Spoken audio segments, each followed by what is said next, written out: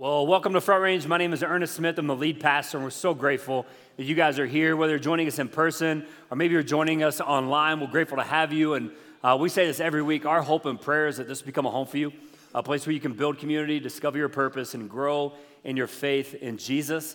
I want to let you know about a couple things that are happening actually next Sunday, and you can find out all this information on our events page on our website. But let me give you kind of two quick things. One, we're having what's called a Parent Connect Night.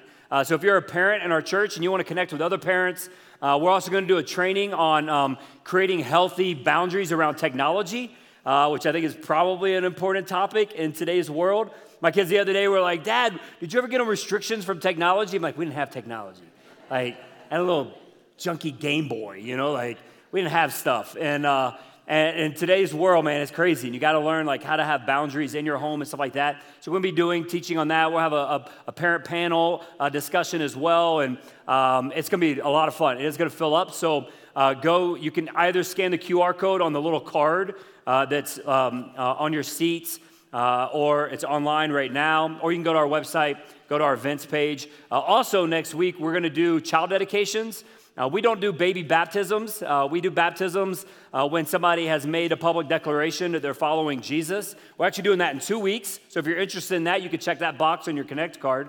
But if you have a kid that hasn't made that decision, but you want to dedicate them over to the Lord, then we're going to be doing that next Sunday. So love for you guys to be a part of that. Also, you can scan the QR code on your worship guide, or you can go to the Parent Connect tent out as you're heading back toward your car, or go online at our events page and you can get all the information there. Now today, I'm excited about what we're going to be talking about. Have you ever read a book that transformed your thinking about a topic?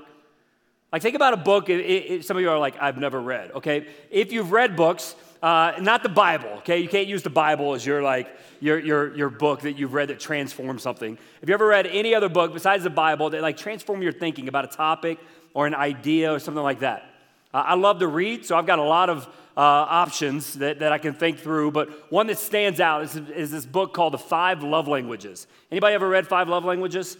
Okay, a few of you have read it. The idea is this, is that each person has what's called a love tank. Think like a gas tank in a car. And to fill up that love tank, you've got to have certain language spoken to you that you receive that love. So it's kind of like in communication. If I speak English and you speak Swahili and we don't understand each other, then the communication is going to be kind of poor. Well, in love, you have to speak the language that person receives. And this author says that there's 5 different types of love languages that you might receive. The first might be acts of service. Maybe you love people serving you, cleaning the house for you, getting your car washed, something like that. Maybe that's you. Maybe yours is quality time. You just love to like gaze at each other's eyes or what. I don't know what you do with quality time because that's not my love language. Maybe it's physical touch. Maybe that's yours. I read this book when I was 19 and I'm like, yeah, that's definitely mine. Then I realized it wasn't just smooching time. That one's not mine. The fourth one is words of affirmation. That one is mine. Words of affirmation is like you've got to be told how great you are all the time. So Sarah's constantly telling me how good looking I am, how strong I am. Basically, I'm Superman. It's exhausting for her. Exhausting. And the last one is gifts, which basically, that's Sarah's. And that basically means that I'm poor all the time because that's how she receives love. And I remember reading this book and like processing through these 5 and thinking, how does God show us love? Like, how does God receive love? But how does God show you and I that he loves us? Right? Because, I mean, God, can he give us gifts? Can he give us quality time? Can he give us words of affirmation? Like all those things. How does God show us love? And that's what we're going to be talking about today. We're going to be continuing the series we started last week called The Road, a journey through Romans, where we're looking at the book of Romans. We gave a little bit of context to that last week, who wrote it, and all of that. If you missed that, you can go on our website. You can catch those messages. Here's what we've done. For every series, we've created a message series hub. Okay, how you get there is you scan the QR code on your worship guide, or you go to our website, and you click on the tab Messages, and you can get to message series hubs right there. On those hubs, there's all kinds of resources. There's something to read, something to watch, something to listen to. That way we're catching all the ways of learning of people. You don't have to do all the things on there. There's a reading plan. There's all kinds of stuff that you can do. And we've created that just to give you a better understanding of God's word. So many people have said, hey, we just want to grow in our knowledge of God. We want to grow in our understanding of who he is and what his word says and all that. So we've created these message series hubs, and as long as you guys are using them, we'll keep creating them to help resource you and to help provide some growth in that area. The book of Romans, we've got a lot of resources on there for you, but I would say it's the best explanation of the gospel. Maybe you've heard that term before, the gospel. It simply means this. It's the death, the burial, and the resurrection of Jesus. It's like how you and I are all sinners and we're in need of a Savior. Like that's the gospel message. And the book of Romans is the best explanation of the gospel. It's 16 chapters, but out of those 16 chapters, there's 5 verses. Some people might take one verse out, some people might add a couple verses, but there's 5 pretty standard verses that are called the Romans Road.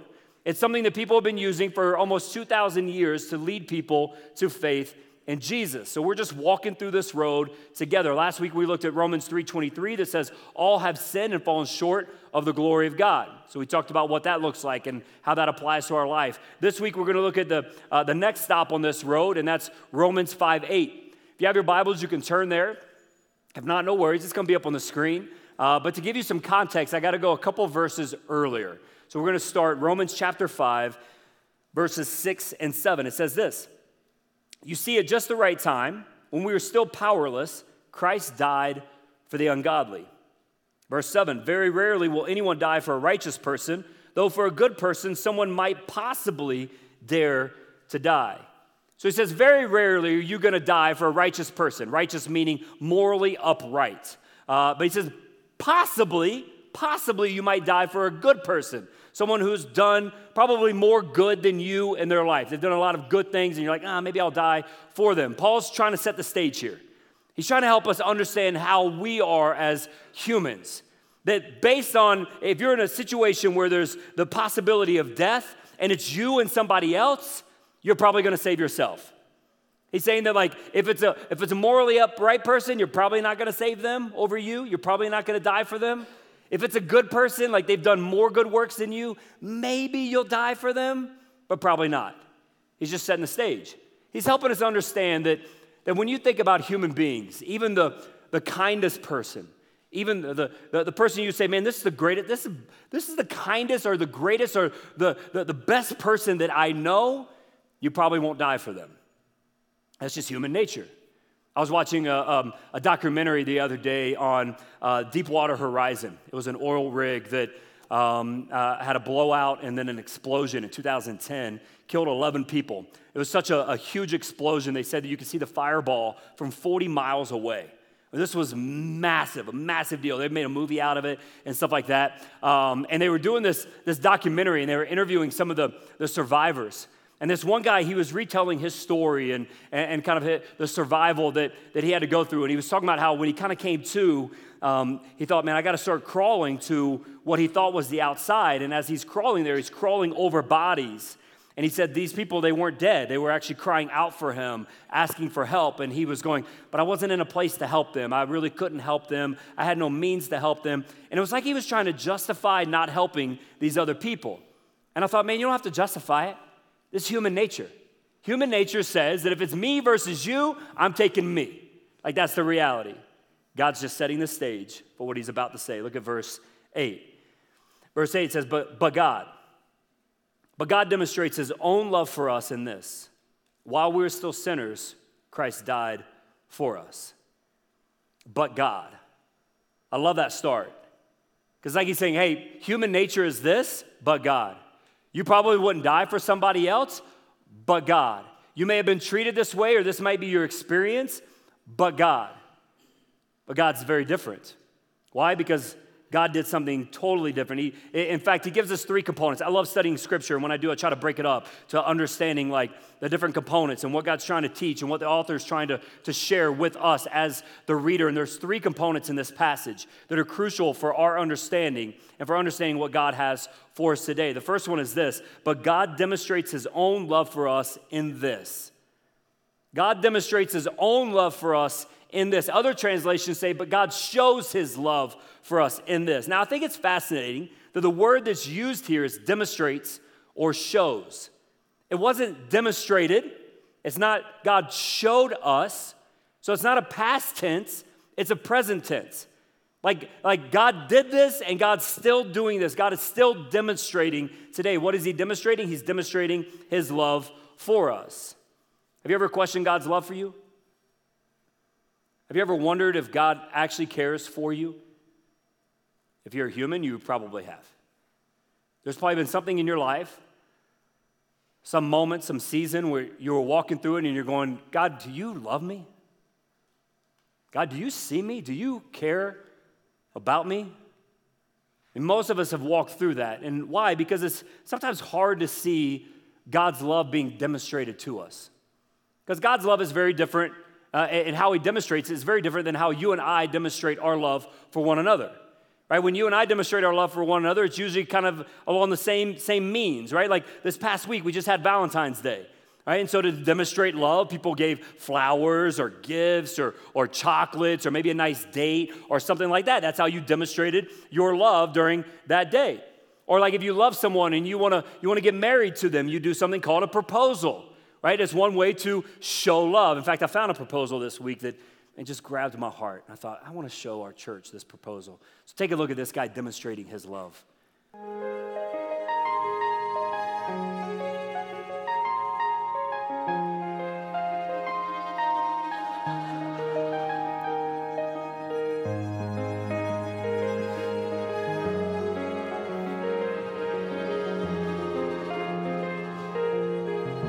That poor guy.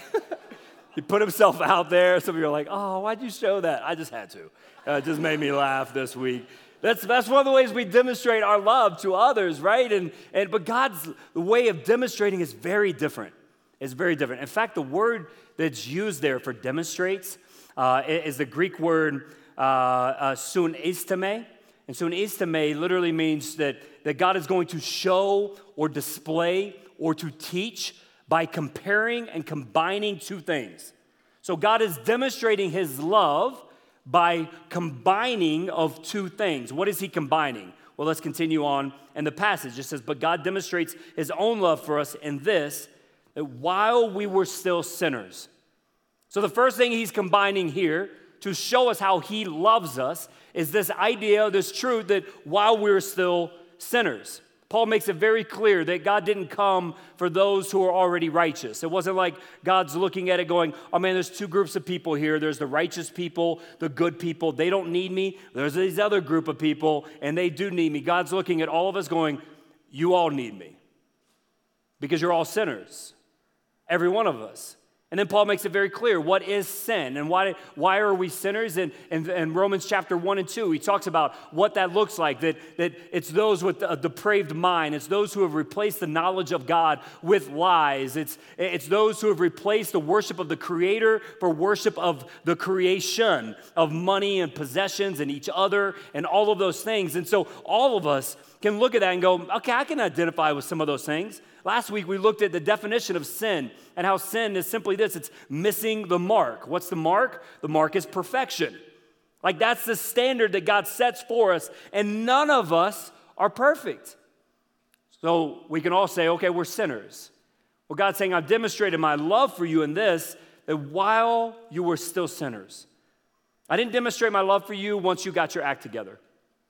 I didn't demonstrate my love for you once you cleaned up and you got rid of certain sins in your life and you came to a certain knowledge about me and anything like that.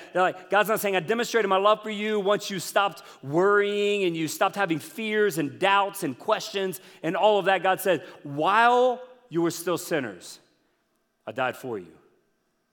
This is how he demonstrates his love for you and I, is that while we were still sinners. Now, if I'm God, I'm probably not choosing this path. It's a good thing I'm not God. But one of the reasons is because I probably wouldn't choose. I would probably say, hey, if you want to receive my love, first straighten up. Like, get your act together. Because I don't want to just be pouring out my love and then you not returning it to me. So get your act together. Clean up. Do good with your life. Show me that you can change. And then I'll show you my love. But we don't actually do this with those closest in our lives. Like if you have kids, it's not how you treat your kids. And my daughter and I, she's 10 years old, we were out in the car the other day, and she said, Dad, what would you do if I denied our faith? I said, I would deny you. I didn't say that. Y'all were like, oh, dang, you mean? No, immediately. When she said it, immediately I said, baby girl, I would love you no matter what. Because that's what we do as parents. Now, there are times our kids do things that we don't like what they do, and there's times our kids are acting certain ways that we probably don't like them. Can I get an amen from any parent in the room? Right? There's those times where you're like, man, I don't like what you're doing, or I don't like who you're becoming, or what, but I still love you. I still love you. A friend of mine taught me that years ago, that in discipline and whatnot, like there's a lot of times where I would go, hey, I love you, but you da-da-da-da-da-da. And he's like, just change that. Like tell him hey, this is what you did wrong. Here's your consequences, but I love you. Because as parents, we want our kids to know they are deeply loved, no matter what decisions they make in life. Our God's love for us is even greater. It's even more dynamic than our love for even our kids. So God's saying, I'm demonstrating my love for you. I'm demonstrating my love for you on a daily basis by combining these two things. This one is this truth that while you were still sinners. And then let's finish the verse and see the second thing. But God demonstrates his own love for us in this. While we're still sinners, what's the second thing? Christ died for us. Christ died for us. So the two things that God's combining here to say, hey, I want you to know that you know that you know that I love you. So I want you to know first that while you were still sinners, while you were not deserving of grace, while you were not deserving of God's love, Christ died for you.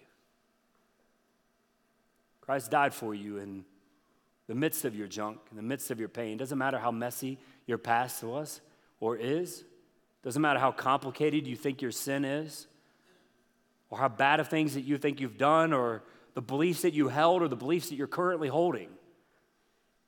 God says, I've died for you. And this is the greatest news ever. I mean, this is the news that everyone in the Old Testament was looking forward to. This is the news that the Israelites, when they were trapped in slavery in Egypt, that they were longing for this greater day, when they would see the love of God demonstrated in such a way. This is the news they were longing for when they were wandering in the desert, and eventually they get to the promised land. And when they get to the promised land, they become comfortable, and they've got kings, and they're living in a land that they call flowing with milk and honey, meaning it's paradise. They've got everything they could possibly want. And yet they long for this greater day. It's the same longing that people in first century Judaism were longing for. They were longing for this release from captivity, not just from the Romans, but release from captivity from their sin. It's what we've always longed for in our lives. It's what 16-year-old Ernest was longing for. When I'm looking at trying to find happiness and joy, and I'm doing all the things the world tells me to do, and you'll be happy, and I wasn't. And I wasn't fulfilled. The great news is that while I was still a sinner, while you were still a sinner, God loved you so much that he sent Christ to die for you. And the whole reason we're doing this series, this series, when we planned it, I was thinking, oh my gosh, this is going to be the hardest thing to preach, because it's literally the same message every week. If you're like, Ernest, you already told us that we're sinners and that God saved us. Yep. And you're going to get 2 more weeks of it, okay? So I'm processing through it. I'm like, God, okay, we believe you're telling us to do this. Why? One, there's people who walk into this place every single week. Every single week. People who are watching online every single week. Like somebody's been praying for you.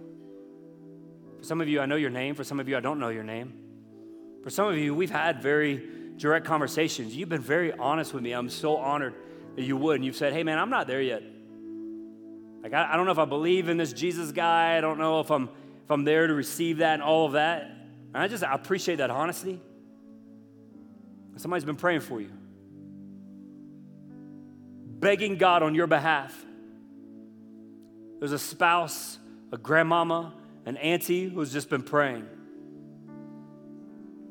that you would receive this truth. You would recognize that you're a sinner, and all of us, that's easy to recognize. Then you would see what our great God has done for us. We talked last week about how our sins, it does a few things, and one of the things it does is it kills. It kills our relationships with others. It sometimes it can kind of destroy our mental state. It can kill us physically, but the most important thing it does is it kills us spiritually. It kills our relationship with God. It separates us from God. Like that's what our sin does. God doesn't walk away from us. We turn on him. And yet God loved you and I so much that while we were still sinners, Christ died for us. And it's receiving that. Receiving what Christ has done on the cross for us. And so some of you, that's your next step today. For others of you, you're a follower of Jesus. And my hope during this series is twofold. One, that you would invite somebody. There's somebody in your life that doesn't know Jesus. And because of your invitation, their eternity can be transformed. Because if you simply inviting them over the next couple weeks and they hear the gospel message, their eternities can change. All because of an invitation. But then my prayer is that you and I would grasp the depth of God's love for us every day. It wouldn't be like I made this decision a long time ago and here we are. It's like every day I'm like, holy cow. God, thank you for your incredible grace to me. I think that's hard to do sometimes. I think it's hard, on a daily basis to be reminded of, I'm a sinner. And God's great grace provided a way. For me, I'm a professional Christian. I'm a pastor. I get paid to, help others and care for others and lead others to Jesus. So it could be real easy to get so fixated on all the other things I've got to do today as a professional Christian. Forget that I'm human. And I'm a sinner in need of God's great grace. So my prayer is that you and I, maybe it's a recalling of where you were when you gave your life to Christ for the first time. Maybe it's just simply looking at where your life's been over the last year or last month, maybe the last couple of days. And you can see the hand of God on you. My prayer is that you would just take time. Be like, God, thank you. Thank you that you would love me enough to demonstrate that love by combining these two powerful truths. One, that yet while I was still a sinner, while I was undeserving of God's grace, and far from him because of my own sin, Christ died for me. That God loved me enough to send his only son to die on the cross so that I could be forgiven and have new life with him. So if you haven't received that today, we give you an opportunity here in a moment. We just had 6 more people last service give their lives over to Christ. I know there's some in here. God's going, I want you to come home. And then if you're already a believer, man, maybe come fresh today. May your love for him be renewed today. May your understanding of what he's done for you be fresh and come alive in a different way today. May you give him thanks. Let's pray. Father, we come before you, and I thank you so much for your word.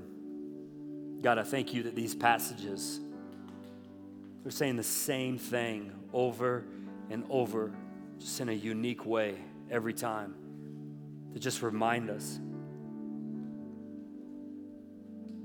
to teach us, to demonstrate your great love for us. And God, first, I want to say thank you.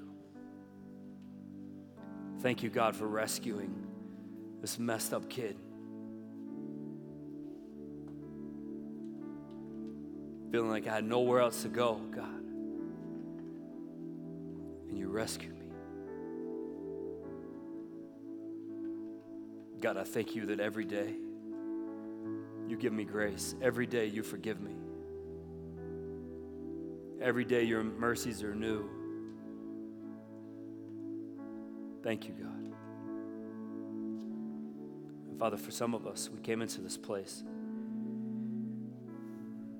And some of us are people I've been praying for a while. Some of us have had people behind the scenes, our moms, or another loved one that has been praying for us. We'd finally turn our life over to you, God. And today is the day. So if that's you and you admit, hey man, I came into this place just feeling far from the Lord, disconnected from him, not being able to feel his presence, hear his voice, any of that. Maybe you've never received Christ. Maybe you did a long time ago, but you've been doing your own thing. You realize that, man, it's just not working. Yes, I'm a sinner. I'm not perfect. I just can't do it on my own. God's saying to you to come home. What does that mean? It means receiving what Jesus has done on the cross for you. And I'm going to ask you here in a minute, if that's you, I just want you to raise a hand. I'm not going to ask you to come forward. I'm not going to ask you to stand up, anything like that. I'm just going to ask you to raise a hand so I can identify you and pray for you. So if that's you, if you came in here feeling far from the Lord, feeling distant from him, you want to receive Christ or maybe make a recommitment to Christ today, I just want you to raise a hand. Amen. Amen. Amen. Amen. Amen. Father, thank you so much for each one of these individuals. If you're watching at home, you can simply text the word follow to the number on the screen. And if you made that decision, I just want to say, man, God is rejoicing. God is rejoicing. In fact, the Bible says that when one sinner repents, when one sinner turns, when one sinner comes home, the angels are rejoicing. And so we rejoice with you now in this moment. It's the greatest decision you could ever make. It's not always the easiest. But as a church, we'll walk with you, and more importantly, our Lord will be walking with you. He sees you. He knows you by name. Welcome home. Father, for all of us, tell us what our next step is. God, for those of us who already know you and made that commitment to you, I pray, Father, not only would we have a profound gratitude for your grace and your great love and how you demonstrated that love for us, that yet while we were still sinners, you died for us. I pray we would share it, that it would be a responsibility we would own, and we would share it with others in our lives. Whether it's by inviting them to church or sharing our story or just praying for them, that God, we would own it. And we would share your great grace that we've received with others so that the rest of the world will know, so the rest of the world will have a chance to be transformed through your mighty power and your grace that is at work within us. Father, tell us what to do now in Jesus' name.